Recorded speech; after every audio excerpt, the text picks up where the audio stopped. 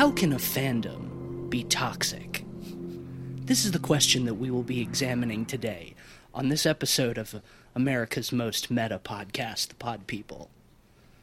I'm not the RZA, I'm not the Jizza, nor am I the Method Man, Inspector Deck, Raekwon, or the U-God, or the old dirty bastard. But I am the Ghostface Killer, Matisse Van Rossum. Hey. All right, I'm... Sorry, we're sitting on opposite sides of the couch. There's a bit of confusion between who was going next. I guess it's me. Hi, I'm Cleveland Mosier, and I'm feeling fresh and stabulous. Man, I was going to make a Wu-Tang joke here. You know what? I'm going to do it anyway. Okay. Do it. Wu-Tang is for the children. I'm Ben Sheets. I am also the Ghostface Killer. Much like this movie, there's two Ghostface Killers. There's always two Ghostface Killers. Killers rule everything around me. Cream. Get to stabbing. Oh God, he's stabbing me, y'all. And we are joined by returning heavyweight champion, honorary pod boy, Sarah Morris. Sarah, welcome back. Thank you.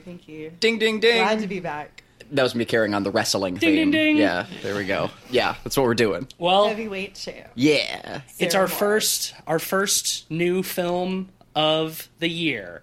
We're starting the year off with a bang. We're talking about Scream, not to be confused with Scream, but it's Scream that came out this year, just now. I've been calling it Screm to save on confusion. This is the fifth film in the Scream franchise, and is this the only one not directed by Wes Craven? Did he do the other four? Yes, he did. All four of them. R.I.P. R.I.P. the legend, yeah. Well, this one was directed by Matt Bettinelli-Olpin and Tyler Gillett, who also did Ready or Not. They go by the name Radio Silence. I Radio don't know if you caught that Silence. at the end of the movie. I did not catch that. What?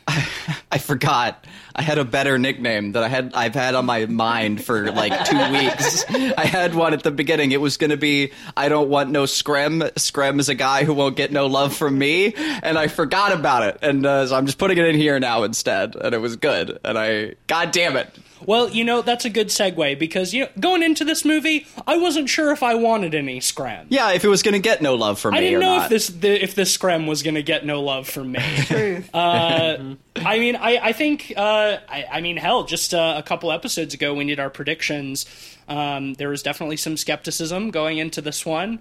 Some Screm Some scremdices. Oh, fuck, I'm not even going to try to parse that. Moving on. Let's keep it rolling. This is the first Scream film since 2011, I think, is when Scream 4 came out. And I'm not sure who was asking for this movie, but we got it, and surprise, it actually turned out to be pretty good. Turns out it was me in the future asking for this movie. I loved it. It turns out we do need a Scream movie in 2022. Yeah, and I think need is valid. I think like this movie's commentary was fucking great. Yeah, it said some things that I think did need to be said in a metafilm in the year of our Lord 2022. Yeah, well, much like the trailer for Ready or Not, I think the trailer for Scream 5 was, which is what I'm going to call it from now on. Screm. I think the trailer for this movie was very misrepresentative of the actual film. Very. Thank God. I was really worried because I thought the trailer made it look pretty joyless, actually. Like, it did not look very fun. I was not excited. Yeah. Which is really not the tone you want for Scream. Yeah. Man, who the fuck cut their trailer? Like, okay, so couple of assumptions there. I mean, first off, it's easy for me to say that. I almost did, just as a gut reaction. Like, who the fuck cut their trailer for them? But in the industry, there are certain extraneous circumstances. Maybe they didn't have as much of the footage they could get a hold of. Other people, in charge could have been preventing them from using some of the footage. There's a lot of reasons why a trailer can look like that. But and regardless, bummer that it did. This because, is a case where I don't quite know how you make a good trailer for a movie like honestly, this. Yeah, you don't want to give away some of the fun gags, but you want to emphasize that it's funny. I I This think movie was really funny. It It was. was They- really funny. That what- did not come across in the trailer. No. I think that if I had carte blanche, none of the industry bullshit, which maybe the person cutting it together did have, probably did. I feel like you could do a pretty great trailer with that footage. So my suggestion would be to take one of the sequences, like say the hospital bit, any sequence where they're being stalked by the Scrim, right? And he's doing his fun, creepy man voice, making him answer puzzles. And you take like a short one, again, like the hospital sequence, I think is a good one. And you intercut each of his like phrases with a different sequence of someone being chased, him coming out of wherever else. So you get to carry a narrative there for a bit that like being revealed, like having some of that scene revealed wouldn't, or the dialogue of most of that scene wouldn't have ruined much, or given much away, but it would have had less of asking questions, and it would have summarized the tone pretty well. And again, at least do one shot of him slipping, or like him bonking his head, or something getting hucked at his face, because like, that's my favorite thing, like, about, okay, I've only ever seen the first one, but like, that's what I always hear about, is like the Scream killer's kind of incompetent, and it's funny. Yes, that's one of the things that I like about the Ghostface killers in Scream as well, is that they're always kind of klutzy. I think about I've only seen the first one and the fourth one, and it's been years since I've seen either. Well over a decade. But I do very clearly remember in the opening sequence of the first Scream when he's chasing Drew Barrymore around the house, and he slips and eats absolute shit in the living room. Yeah. And that is something that I like very much about these movies, and we got that back in this one. Yeah, in good quantity. Because like the sort of the crux of Scream is that the killer is always just some guy or girl, It's never the same killer, because the killer always dies in the Scream movie, and then a few years later somebody else decides to become a copycat killer, put on a Ghostface costume, and run around stabbing people. Well, this is the same here. One of the slightly campy things about the premise too is like the Ghostface killer has sort of superhuman strengths in some of the kills. Sure. Yet it's just usually like a teenage girl. Yeah. That was a point in this one as well. Yeah. I think one of the best examples of that is probably the first kill in the franchise. And again, it's been well over a decade since I truly remember it. But like, he takes the girl and like strings her organs up in the tree, and like, from what I understand, like do they find it during the next day, or is it still that night when they find it? Like, how does he have that much time? It's been such a long time. Yeah, they find it that night. It's like he would have been working all night into the morning to get all those guts, like strung up in that tree. That takes a long time to decorate. Yeah, like unless you have like a forklift or like a like an electrical truck, of some capacity, like you're not gonna get all that done. And I always like to imagine like him like scrambling and like falling out of the tree and like trying to like set up this like cornucopsia, if you will, like, and yeah, I do love that about the franchise for sure. I shouldn't say the first movie, at least. Like I said, I've only seen that one and this one. Well, one of the tricky things about, cutting a trailer like we were talking about earlier is these movies at their core are whodunits. Yes. Whodunit teen movies disguised as slasher films. And they even literally say that in the movie to an extent about the Stab movies, which are stand-ins for the Scream movies. Yes, they are the Scream movies inside the Scream universe. And so with the trailer, you don't want to show a bunch of different people getting chased by the Ghostface killer, because process of elimination, right? If anyone could be the killer, you don't want to show a bunch of different people. And I think on that subject, like one of this film's strong suits is that it is in a lot of ways a total retread of the first film, almost exactly. We'll get into details as we get more into spoilers, but at the same time, it genuinely keeps you guessing who the killer is, and despite the fact that it is just like the same shit that we've seen over and over again, and this one especially just being like, it's just the first one again. It even has like the same locations, know. The climax at the end takes place in the same house that the first movie does, So the fact that they're able to still keep you guessing throughout the entire movie is, I think, a testament to how well this film is written, and it makes it all the more of kind of a fuck you when the killer is revealed to be exactly who they've told you who it is throughout the rest of the movie. And you're like, no, that'd be too obvious. Yeah, well, it's funny because this movie really skewers the idea of requels. Yes. You know, reboots that are disguised as sequels, with this movie clearly being that. It's exactly that. And it's beautiful because the Scream films, or at least the first Scream film, does a great job of playing commentary on horror tropes. Right, and All of like them. from what I understand, that's sort of like the whole idea is that the films are very meta because they introduce, especially like talking about like the Stab movies as a way for them to literally talk about the films within the film, and you can kind of have your cake and eat it too because you get the slashery bits, but you also get to like joke about horror films at the same time.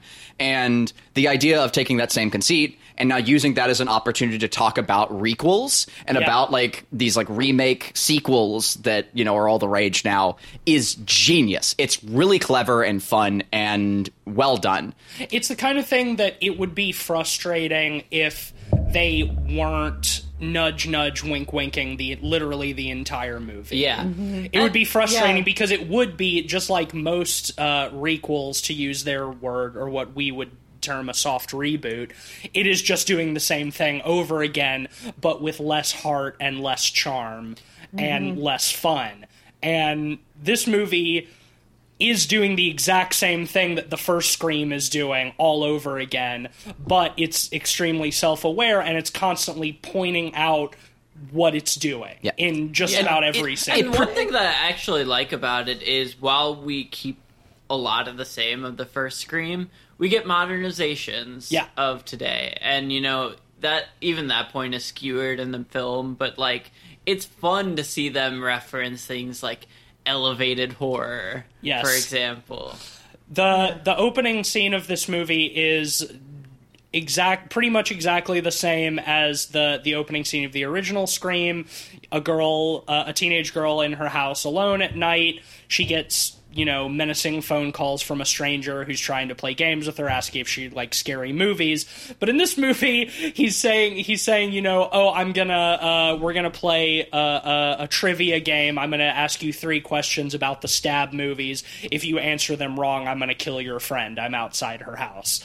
And she has this great moment where she's like, I've only seen those movies like once. I'm more into elevated horror. Like ask me about the Babadook or Hereditary or The Witch. Yes, it really takes itself just the right amount of seriously right from the beginning. It sets the tone so well. And I love it too because they really capture like every perspective. They don't just make fun of like the idea of doing soft reboots. They make fun of the people who are a little bit too serious about soft reboots. Like they make fun of the toxic fans also. And they make fun of like they pay homage to like elevated horror. Like they do like call it that and whatnot, but they also kind of make fun of A24 fans. And like that rules. And it's really hard to walk that line. As a fan of elevated horror, I found all of those jokes really funny. Absolutely. Yeah, they're funny as shit. Because there absolutely is a pretension to those kinds of films and the people who really love them, and I think it is fun for a quote unquote like schlockier, dumber slasher movie to poke fun at those people. Yeah, well, there's absolutely a type of person that like adores the elevated A24 horror movies, but still kind of looks down on most other horror films. Yeah. And it's like, it's just skewering those people who take things a little too seriously. And, I'm self-aware enough to know when I'm the butt of a joke and laugh at it. I get it. That being said, I do like Schlock too. I do like Schlock too, yeah. I definitely wasn't the butt of that joke. I would never be the butt of that joke. It's all other fans of elevated horror. I'm special, and I'm we on this How podcast can A24 fandom be toxic? Yeah, how is that even possible? They're such smart movies. Smart people can't be toxic. No, definitely not. Well, Sarah, I think we're the only 2 that have seen all 4 of these movies. All right? 5. All five now, sure. yeah. I'll add a little bit of context since you guys haven't seen 2 or 3. 2 Right. essentially talks about, I think it's Gale writes a book. Courtney Gale Cox's character. or Sydney, one of the two, write a book on the killings, and it's a big deal. They go to college in the second movie because first one's in high school, second one's, of course, in college. Killer on the college campus, and then the third. You do that one, again, or are you in good? the third one, College campus. yeah, College. college campus. And in the third one, that book gets optioned as a film.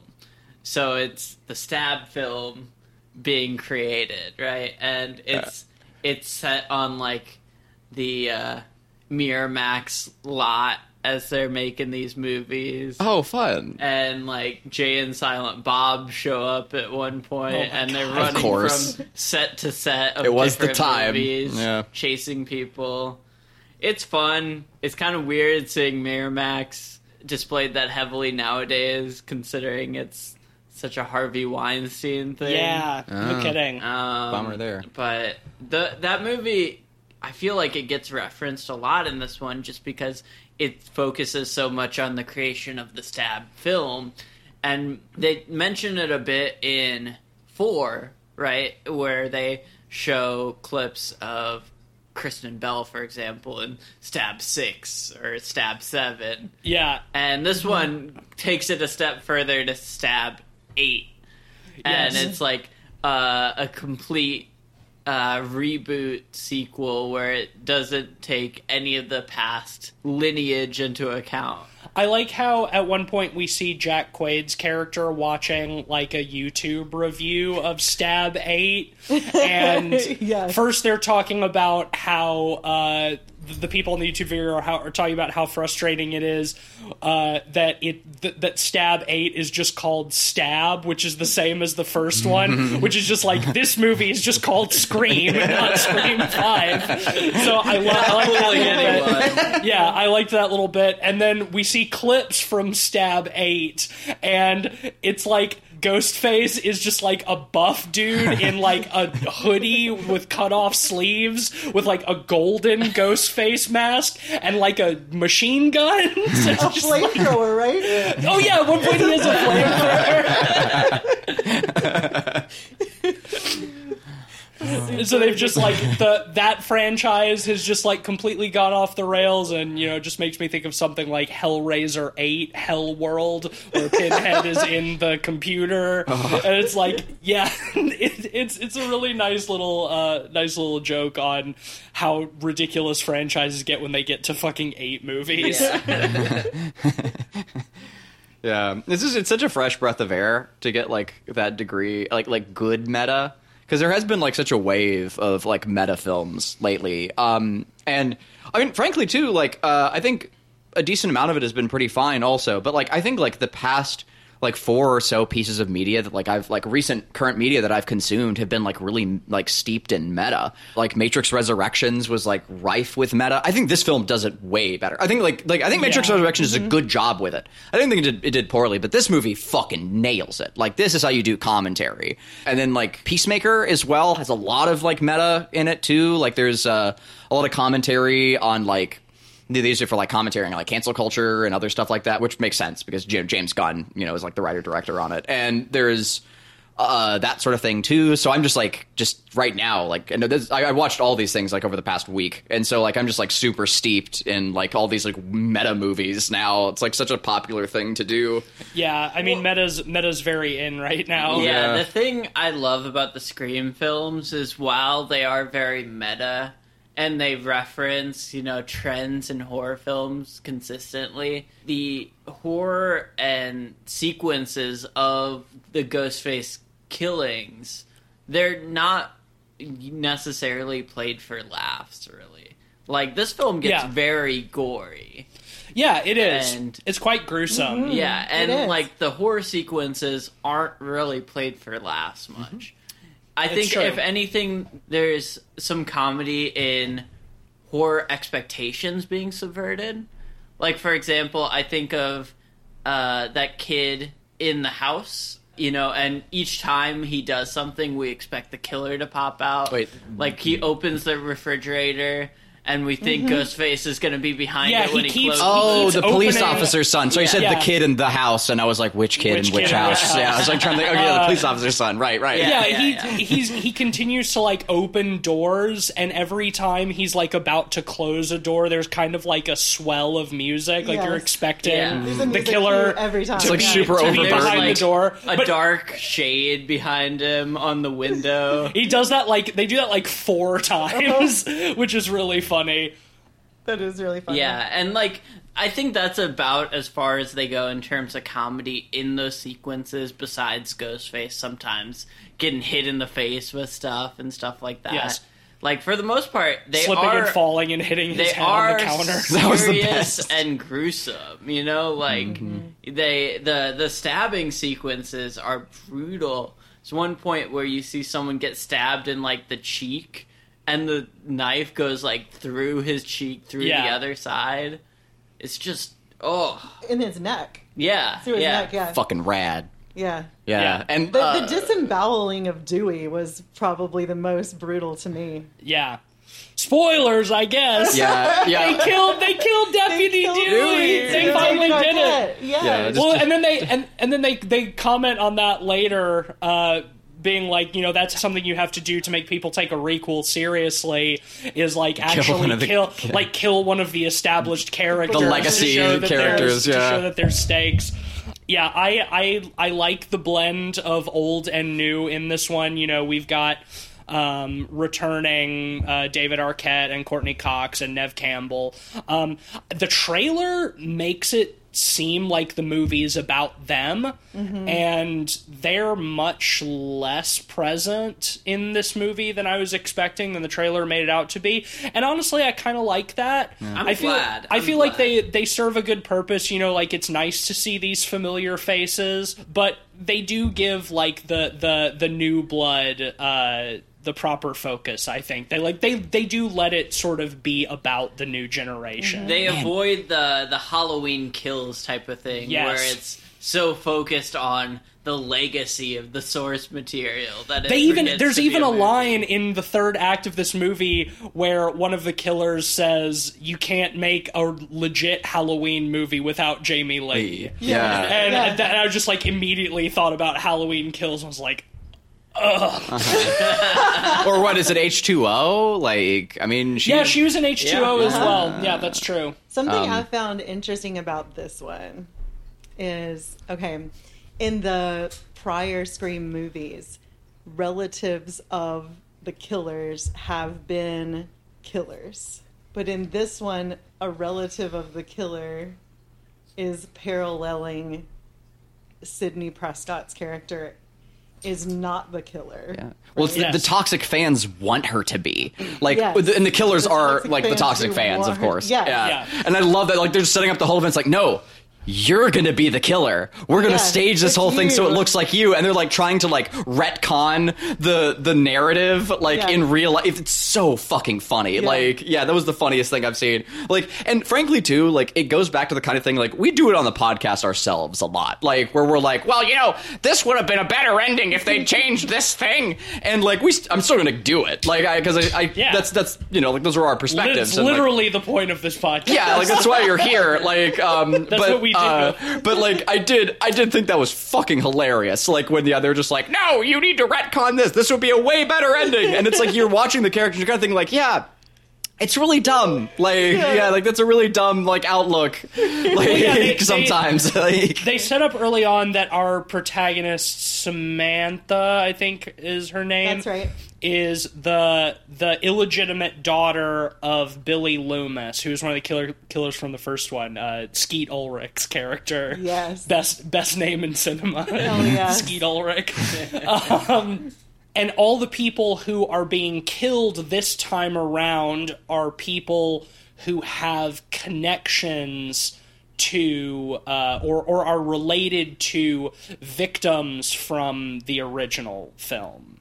You've got, like, the twins who are the niece and nephew of Randy, I think, is the character in the first one. Randy Meeks. Randy Meeks, yeah, he's the one who has the house party where he's like sitting on the couch and watching the horror movie and be like, turn around, as Ghostface is coming up behind him.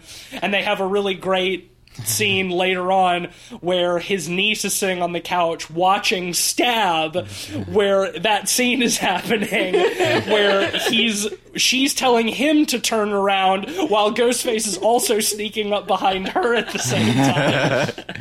I really like that. It works. She recognizes it. Yeah, she's like, wait a minute. Yeah, like, I know why I'm here. I see what I'm doing, and turns around. Yeah, that's why she doesn't die right there. Yeah. Is because she does turn around at the last second right before she gets stabbed. Yeah. So it's like those nice little things. Yeah, and that's such a great example, too, of, like, really letting you, like, have your cake and eat it, too. Yes. You know? Yeah. Because, she's like the expert, as they call that archetype, the one who knows all of the lore and everything. And one of the other characters is like, well, yeah, you're the expert, so you're gonna die, right? Like, the expert always does. But then she actually uses her expertise to not die. Yes, pulls it out. And the acting in this movie is all really solid. I mean, but that character is Jasmine Savoy Brown. That's the actress, and I thought she did a really great job. Yeah, she was really compelling. Yeah, she's really fun. Yeah, and like, because she gets a number of monologues in this film, and frankly, like her first monologue where she brings up like, oh yeah, like superfans call this a requel, and like all of that stuff. That's when I was sold on the film, because like it's just all the right levels of comedic and kind of sarcastic and engaging that really like had me there. I really liked her performance. She's literally like explaining what people expect from a requel, but the film is also acknowledging that it itself is a requel. She's talking about, it's like, so you have to bring in like the new blood, and it cuts to like all of her friends sitting on the couch. It's like, but you also have to have returning characters who are familiar faces, and it cuts to David Arquette who's sitting on the couch next to them. I thought it was nice to see David Arquette and Courtney Cox back together in this, because they were married in real life. Did they get together on Scream 1? Is that how they? Oh, I don't know. That's a good question. Is that how they got together? Because I know they were married for a while and divorced, and I thought it was interesting to see them, because they get married in prior Scream movies, right? They do in Scream 3, and in this one they are divorced. They kind of emphasize the bad divorce. Yeah, bad divorce. I thought was very meta. It just makes me think that either David Arquette and Courtney Cox are like the most consummate professionals in the world, or that they've managed to their divorce was amicable and that they were able to stay friends. They've had enough therapy to because like they're, and like that stuff is like actually kind of compelling in this movie, like I feel bad for David Arquette. Like, he's kind of like this sad, like washed up cop. He's retired from being the sheriff. Oh yeah, he lives in a trailer. Beautiful. He's a drunk. Like, he's still in love with Courtney Cox. He watches her like news show on TV every day. But he's also been stabbed. That's right. He's been stabbed 9 times. So he has like a limp now. He's had a limp for a while. Yeah. In like several movies. Because he gets stabbed in like every single Scream movie. Multiple stabs. Yeah, so they're like the new kids are like trying to enlist his help, and he's like I've been stabbed 9 times. Mm-hmm. Yeah. Oh, God, it's so good. I really like, now, was the voice for the killer, is that the original guy? Was that like the original? I think so. Yes. I think so, yeah. Skeet Ulgary, what's his name? Ulrich. It's his voice distorted. Yeah. But like, I was wondering, like, I think that they actually did get him to do the lines. I don't know that it's actually his Skeet Ulrich's voice. In the original, yeah. I don't think so. Because on the credits, someone else was credited as Ghostface, and I don't know if that's the physical actor or the voice actor. Yeah. I'm not sure. I would need to look into that. Because it sounds like the same voice from the original. Whoever did it did a fucking awesome job. Like, his voice was really compelling and fun. Like, I love, like, you can hear him like reveling and everything, like, yeah, well, for the next question, like, and getting all excited, which again, like, makes it all the funnier when he beefs, like, and he just like fucking slams his head against the, gets his head slammed against the counter or whatever else. Like,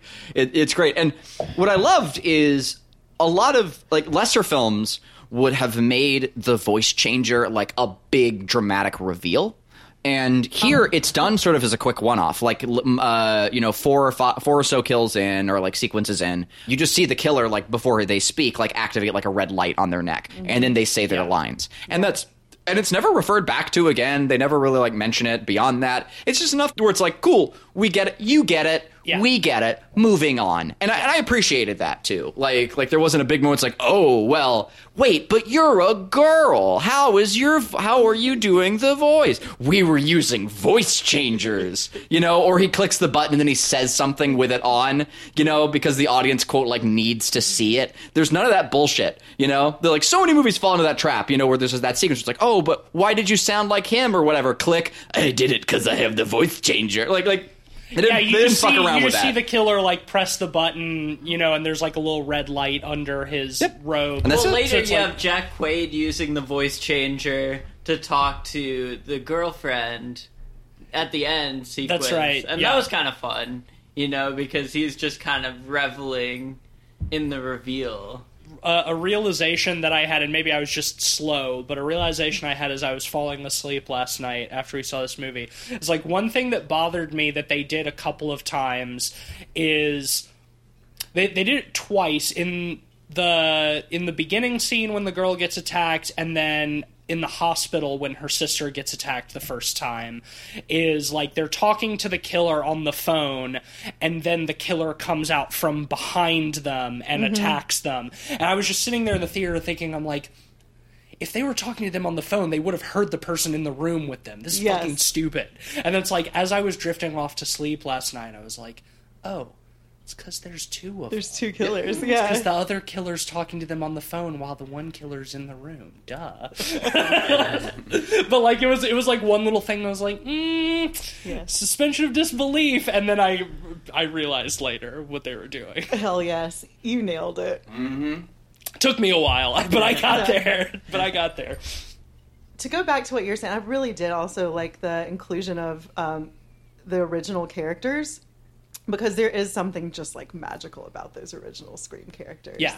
But they were not on screen long enough to distract from the new characters. Right. Yeah. The new characters were really all given balanced. enough time to be in there. And it's like, at the risk of sounding like the killers in this movie, like the Star Wars films, for instance, do a terrible job of that in the new ones. Yeah. We don't get anywhere near enough time to relate with and, like, get to know the main protagonist because we're focusing on Luke, Leia, Han, like, the whole time, and we're cutting back to, like, those same core characters.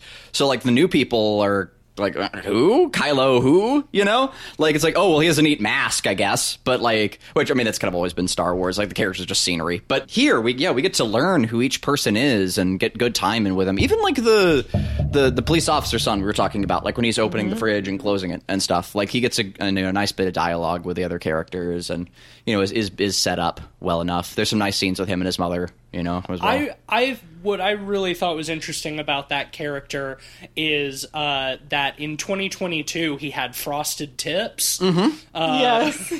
An excellent callback. Which I just kept thinking, it's like, yeah. I mean, this is so odd. It's just like such a 90s thing. Like, nobody has hair. Like, no 18-year-old in 2022 has that hairdo, you know what I mean? Yeah. But what's really interesting, too, to kind of comment on what you're saying, Cleveland, about the Scream movies in general, is that they do ape slasher films in that we get to know characters, but only to a certain depth.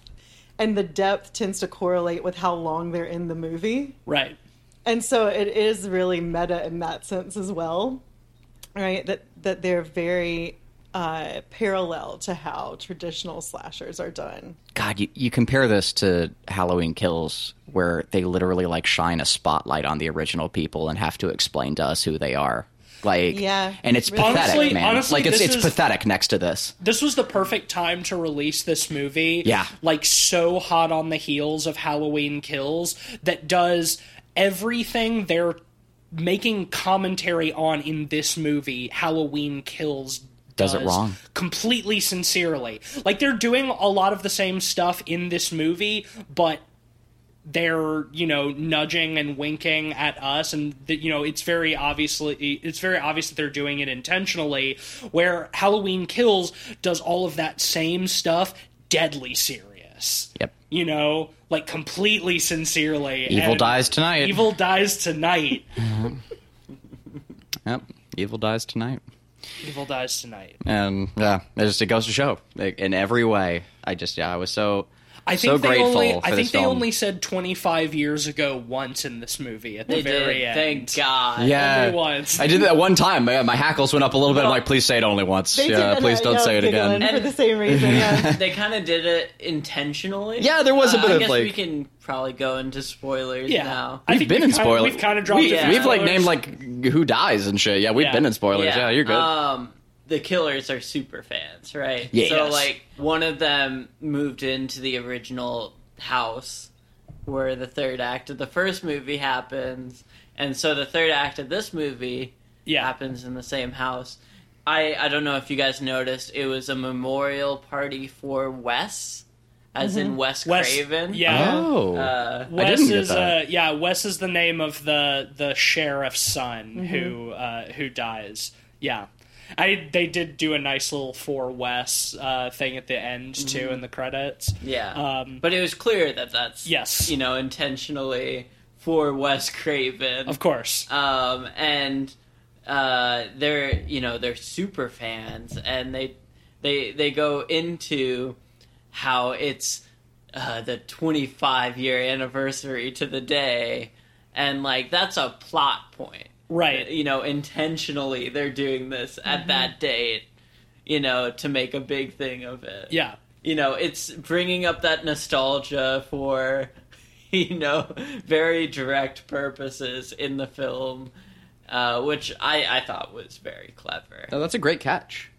Speaking of not catching things, having only seen the first one so long ago, I didn't remember any of the main characters' names or really the majority of the plot even. I remember like a couple of like visual sequences, and that's about it. For someone without much of the knowledge or experience with the films, all of the references, like none of them were so heavy-handed that like I felt like I was missing out by not seeing the other movies.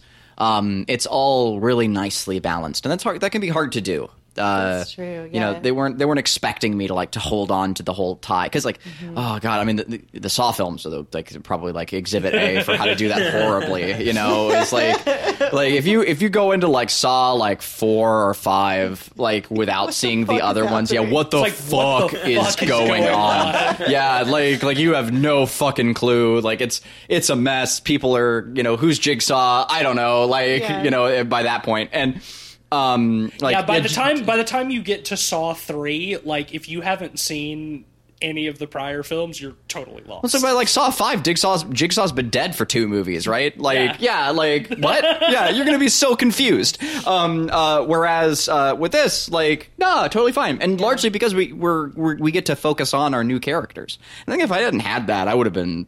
If the movie had focused much more on the original characters, I would have not had as great of a time. Yeah, well, that's another reason that I was kind of like wary going into this based off the trailer, is that like it's really heavy on like David Arquette and Neve Campbell and Courtney Cox, and I'm like, it is, and I'm like, okay, I guess we're doing this again, And the more that I think that the trailer is probably in and of itself kind of meta commentary. Because like they're trying to con us into thinking they did it wrong. They're trying to con us into thinking that because we were all worried they were. Yeah. They're trying to con us into thinking it's like what you would expect from a Scream soft reboot in 2022. Yeah. They're like setting you up to be like, this looks like another Halloween movie, but and then it's really funny actually. Yeah, and then it really is just like it's like, no, these characters are here and they do have some importance to the story, but it's not really about that. No. Well, again, it's the killers who are the super fans who are doing things to like lure all of the original characters back in. They're trying to get all of these people into one location so they can, create their perfect Stab sequel or whatever. And then what we end up getting is that it ends up ending just like the first one does, where the killers, who are again trying to create their own horror movie, just like every horror movie, the killer fucking dies at the end, right? Like they eat shit. One of the things I loved about this one was like some of the motivations of past Scream killers have been revenge for the deaths of their family members or the reputations of their family members. The killers in this movie are motivated by revenge for the reputation of their franchise. Yeah, totally. And it's talking about toxic fandom in that context is just hilarious. Yeah. How Jack Quaid even has the lines like, "How can a fandom be toxic?" And it's like, that is a little on the nose. No, but like his lack of self-awareness, like I've seen that in people, and it's beautiful. Like, and it's like, these killers are just people who are mad at The Last Jedi. Yep. Yes! It's perfect like parallel. I kept thinking of that. As someone who's mad at The Last Jedi, I agree wholeheartedly. Yeah. I've heard people perseverate on their anger at The Last Jedi for close to an hour before. Yeah. I kind of hate Star Wars, and so I think The Last Jedi is actually the best of the new trilogy. But bold. But it's because it does so much that pisses people off. Wait, hold on. Actually, this I think goes as far as to show like how much I'm actually maybe not a fan. I totally thought you were talking about The Rise of Skywalker. I got them mixed up. They're bad. They're all badly named. Jesus Christ. Yeah, that one was abysmal. Yeah, that's the one I don't like. No, Rise of Skywalker. Yeah, I actually did. For the whatever dumb record, I did like. Yes, you did like The Rise of Skywalker. Blue Milk, good. Whichever one is that one. That has the blue milk in it. The second one. The second one of the three. The Last Jedi. Yes. The third one That's I don't. Last Jedi. Third one I don't like. Rise of Skywalker. The third one I don't like because no shot lasted longer than 6 seconds, and I was like, "Please slow down. I'm an old man." Like that was my problem with The Last Jedi in a nutshell. But anyway, moving on. Those are the villains in this.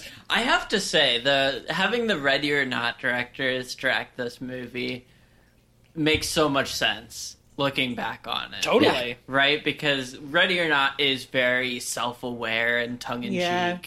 And it feels like such a perfect match. Yeah. For, directors and material looking back. In hindsight, it feels like they're the only people who could have made a good Scream, right? Scream 5. I'm sure there are others who could have pulled it off, but yeah, they really nailed this one. Oh, yeah, what I was saying about Jack Quaid, he plays Samantha's boyfriend who, when they're, he comes back to Woodsboro with her to help her, solve the mystery or whatever, but he is, like, a noted Stab fan, and when they first meet David Arquette, and he explains the rules of Stab, because there have been so many of them now that there are rules. He's like the first one is never trust the love interest. Yes. And that happens so early on in the movie, and it's so on the nose that I was actually like, yeah, there's no way it's him. There's no way it's Jack Quaid. That's and way too. That's way. Doofus. It's that's way too obvious. He's such a doofus, and he's the love interest who she's only known for 6 months. And Deputy Dewey makes a point about it. That's way too obvious, and it feels like a nice little kind of cheeky slap in the face that they're like, of course it's fucking him. We told you it was gonna be him. It's obviously him. Of course it's him, you dumb idiot. We told you that it was him, and it does turn out to be him. It was the same with the other girl, Amber. Yeah. She's weirdly hostile towards the sister. She's super possessive of the first victim. Yeah, exactly. Who survives her attack. So the first victim survives the attack. Right. And then this is her best friend who's really possessive of her.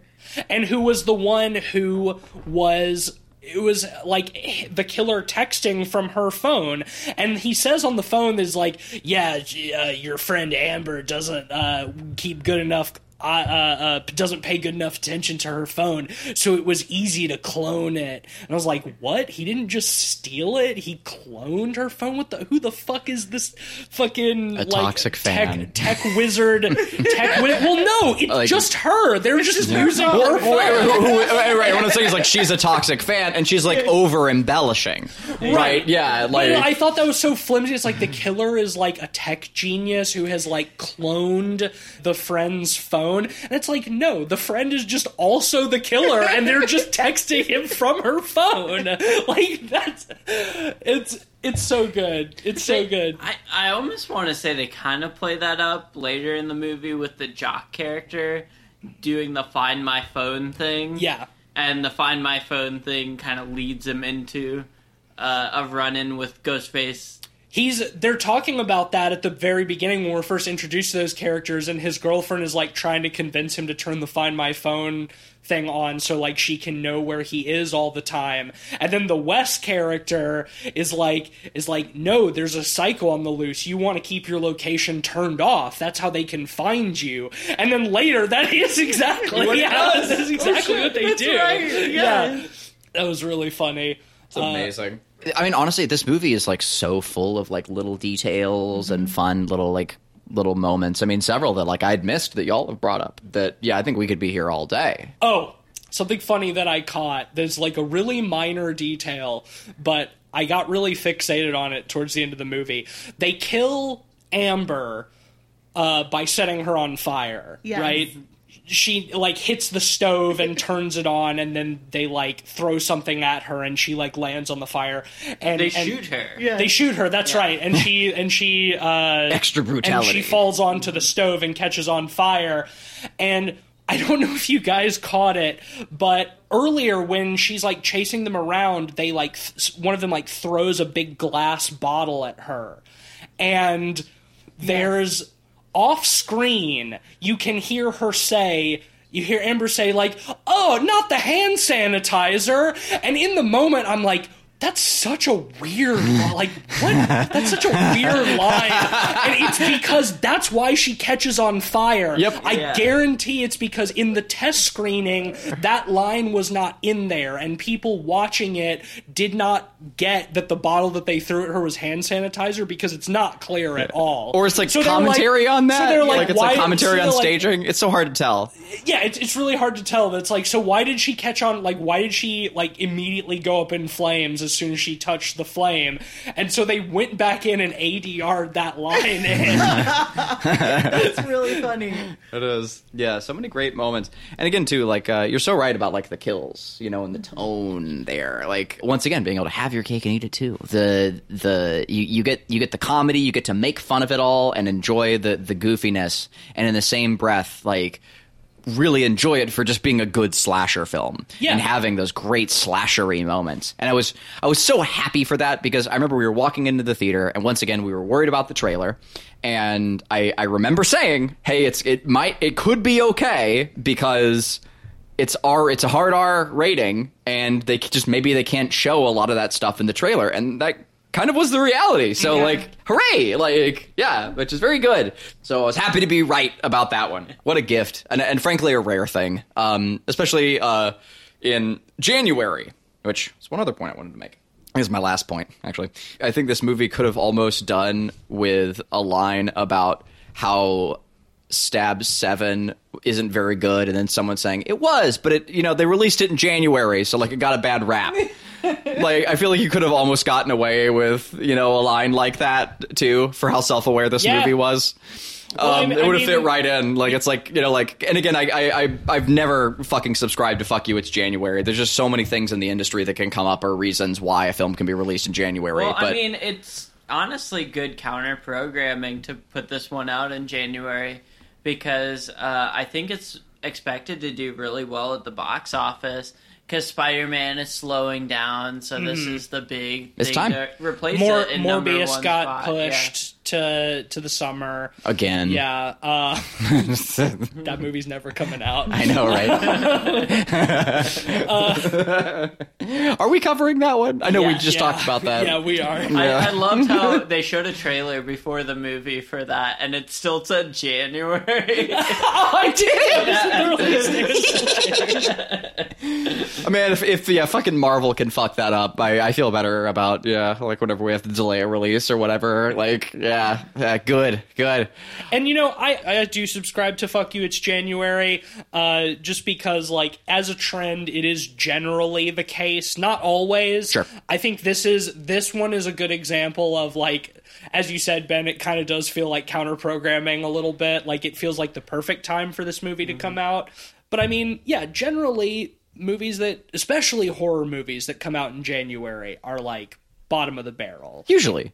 We've had some good ones. Underwater was fucking... We loved that movie. Oh, because, like, I guess we were in the minority, because, like, most people fucking hated Underwater. Underwater was, like, late February, I think. Oh, was it? I guess when it was January. No, what was January was The Grug. The Grug. That was a January film. That one was terrible. And that one... True January. That was a fuck you, it's January, was The Grug. Yeah. No doubt. I think 2021 January, we got... another soft reboot. We got Psycho Gorman, but that wasn't theater. That wasn't a theatrical release. Yeah. So I don't think it really counts. But Grug you, it's January. I mean, I must say, like, I'm overall like very happy that this is our first new film of the year, that it turned out to be so strong.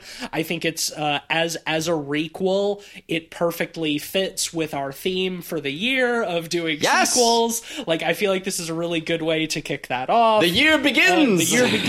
Yes, and with a new movie too. Mm-hmm. It is a shame that this is our first time talking about Scream on the podcast, because I do feel like we definitely do need to do an episode on at least the first one. I'd love to revisit it. Yeah. They're great. But I mean, this one kept the legacy going, I think. I will say, I very, very much hope that this is the last one. Yes. Yeah. It feels like the perfect way to close the franchise, and... if they make another one, I think it will deflate a lot of what's good about this one. Definitely not another one tied to this. Like, give it like 2 decades and give it to a new young director. Like, that's fine. But like, maybe. give it like a decade, like minimum. Like, please do not put another one out in 2 to 3 years. Yeah, please. I mean, this one. You did it. You nailed it. Like, drop the mic and walk away. It feels like the perfect way to end the franchise. It's very much a retread of the first one, but is self-referential about that. It, makes a lot of good, fun commentary on, like, elevated horror and what's expected out of soft reboots and stuff. And they end it in the same house in the same way, with, like, the pull out from the house with, like, all the cops and the person on the news talking, and it just feels like, okay, cool. You've bookended it perfectly. This was your love letter to Wes Craven. You dedicate the movie to him. Now let him and this franchise rest in peace. Please. Yeah. I mean, honestly, I'm okay with them doing another Scream when there's new things in horror to comment on. Yeah. And likely you gotta give it some time. That won't be for another at least 5 to 10 years. Yeah, I would say at least wait a decade if you're going to do another one, which is one of the only, I think this is maybe the only franchise I would ever say, like, give it a decade before you do another one. But I mean, overall, like, I think this franchise has, like, said what it needs to say, at least for the time being, like you said, so... hopefully we're not going to get another one of these in 2 years. And goddamn if fucking Radio Silence does another one. I think that would be insulting, frankly. Yeah, they'd like do the Puppet Master thing where it's like Littlest Right comes out and then like immediately like Full Moon puts out another one and it's like, oh no, what did you do? Like, why would you retcon the only good one? Oh no. Like, yeah, that would be nice to see. Them not do that. It would be. Yeah, that would be nice to see them not do that. Yeah, yes, I got the phrasing right. Had a few seltzers. What? Anything else from anyone? Let's rate this. Yeah, I'm ready. Why don't you start then, Cleve? Honestly, I'm doing my usual thing. I was feeling really hot on it coming out of the theater, and I was gonna kind of wait, and as we talked it through and processed our thoughts collectively, decide by the end if there were any, nitpicks that maybe we could have hadn't thought about or agree on or whatever, and there were none. So I feel pretty comfy, pretty comfortable, slapping a 5 on this. I wouldn't ask for anything to be different. I wouldn't want anything changed, and for me, that's plenty good enough to put a 5 on it. I got 5 on it. Well, for me, I thought this film was fantastic. Again, talk about a fantastic pairing of directors and material. This film is the best film of 2022 so far. This is a strong 4 out of 5 for me. Sarah, what about you? Yeah, I have a lot of affection for the Scream franchise in general, and I thought this one really did it proud, and I enjoyed it a lot. It was really funny, it's fun, entertaining, and I given it a 4.5. Nice. Yeah, I'm gonna give it a 4. I think it is much more than I was expecting out of this movie, and just about everything I could want from it. But I do like my elevated horror, and I think that this one's not quite as elevated as it could be, so I'm gonna give it a 4 as well. You still prefer the Babadook? I still prefer the Babadook. Awesome. I still prefer the Witch. Jordan Peele, he's a great director. Jordan Peele, he's a great director. And that in and of itself is how I make my rating meta. So 4 out of 5. But that will give Scream 5, or just Scream, an average of 4.4 out of 5. So, yeah, I mean, starting the year off very, very strong. Indeed. Next week, we're doing our first sequel episode. It's Cleveland's pick. It is. And are you sticking with... I am. I spoke with some other peers about it, and they highly recommended it to me. So I'm very excited. You may remember this, long-time listeners. Also, thank you for being a long-time listener, if you do get this. And if you're not, too, we also love you. Please stick around. But anyway, The Guyver. The Guyver. Dose. We're doing it. We're doing the Guyver 2. Dark Hero. Dark Hero. I thank you for saying that, because I didn't know that was the subtitle. We're doing the Guyver Dark Hero. Not featuring Mark Hamill as a lie, but this time David Hayter. Starring Solid Snake. Solid Snake himself, the real Solid Snake. And that's pretty dope. So we're gonna watch a spooky Sentai film based on a manga, and it's gonna be wet and wild, hopefully. Well, to prepare yourself for that episode, we discussed the original Guyver film pretty much exactly 2 years ago. Yep. I think it was either December of 2019 or January of 2021. Mm-hmm. It was 2020. 2020, yes, excuse me. Yeah. So yeah, if you haven't listened to it, go back and check out that episode. And episode, and that episode, man. It's pretty good. So go check out that episode.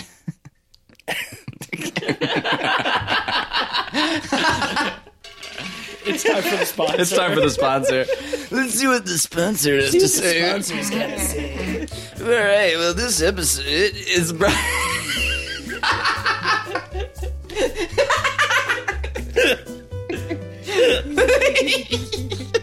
I was trying to keep them together.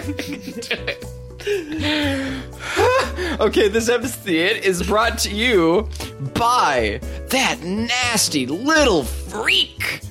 You know who I'm talking about. It's that nasty little freak. Hell yeah. Hell yeah. So nasty and freaky. That nasty little freak. Well, that'll do it for us this week. If you like the show, leave us a 5-star rating and a review on Apple Podcasts. I think I heard that you can leave reviews on Spotify now. Wow. I don't know if that's true. Yeah. I haven't confirmed that myself. So do that. But if you're listening to this on Spotify and you see a place to leave us a review, do it. Yeah. Do it. for this episode. You can support us on Patreon at patreon.com/podpeoplepod. Shout outs to honorary pod boys Sam Simon and Sarah Marshall. Oh my god. Honorary pod boys. Yeah. If you want to be cool like Sarah, then head over to Patreon and toss us a few bucks maybe if you feel like it.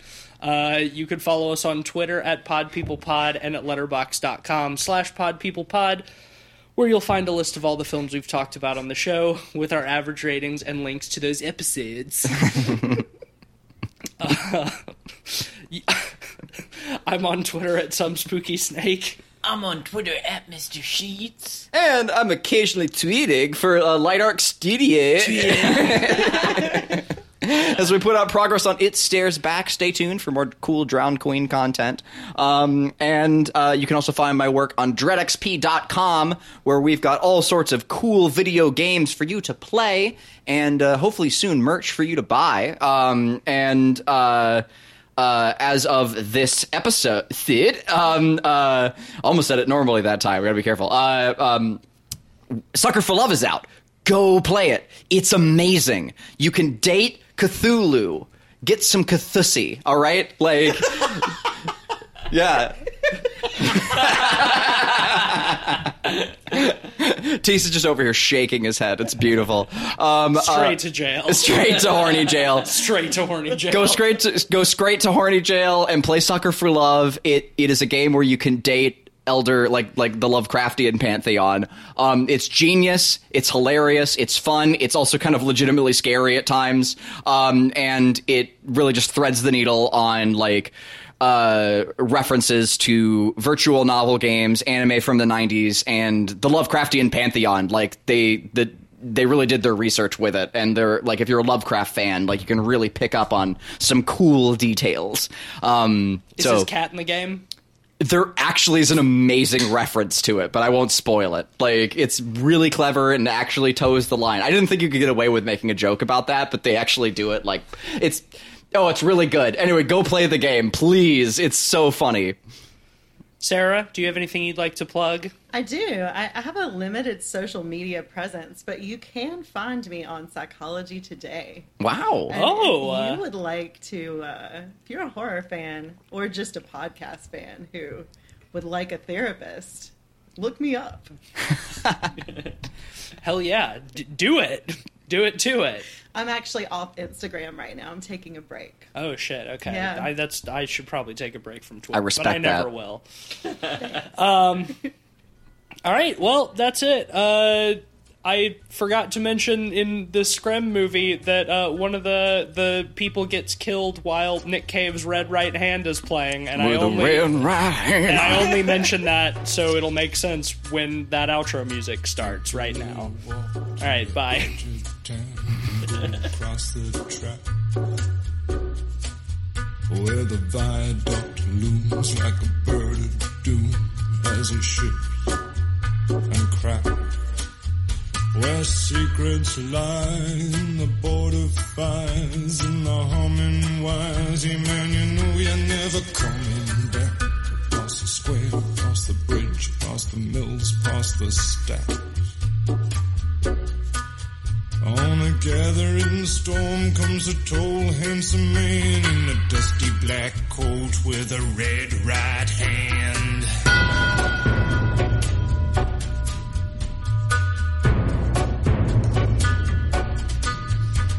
Wrap you in his arms, tell you that you've been a good boy. He'll rekindle all the dreams that took you a lifetime to destroy.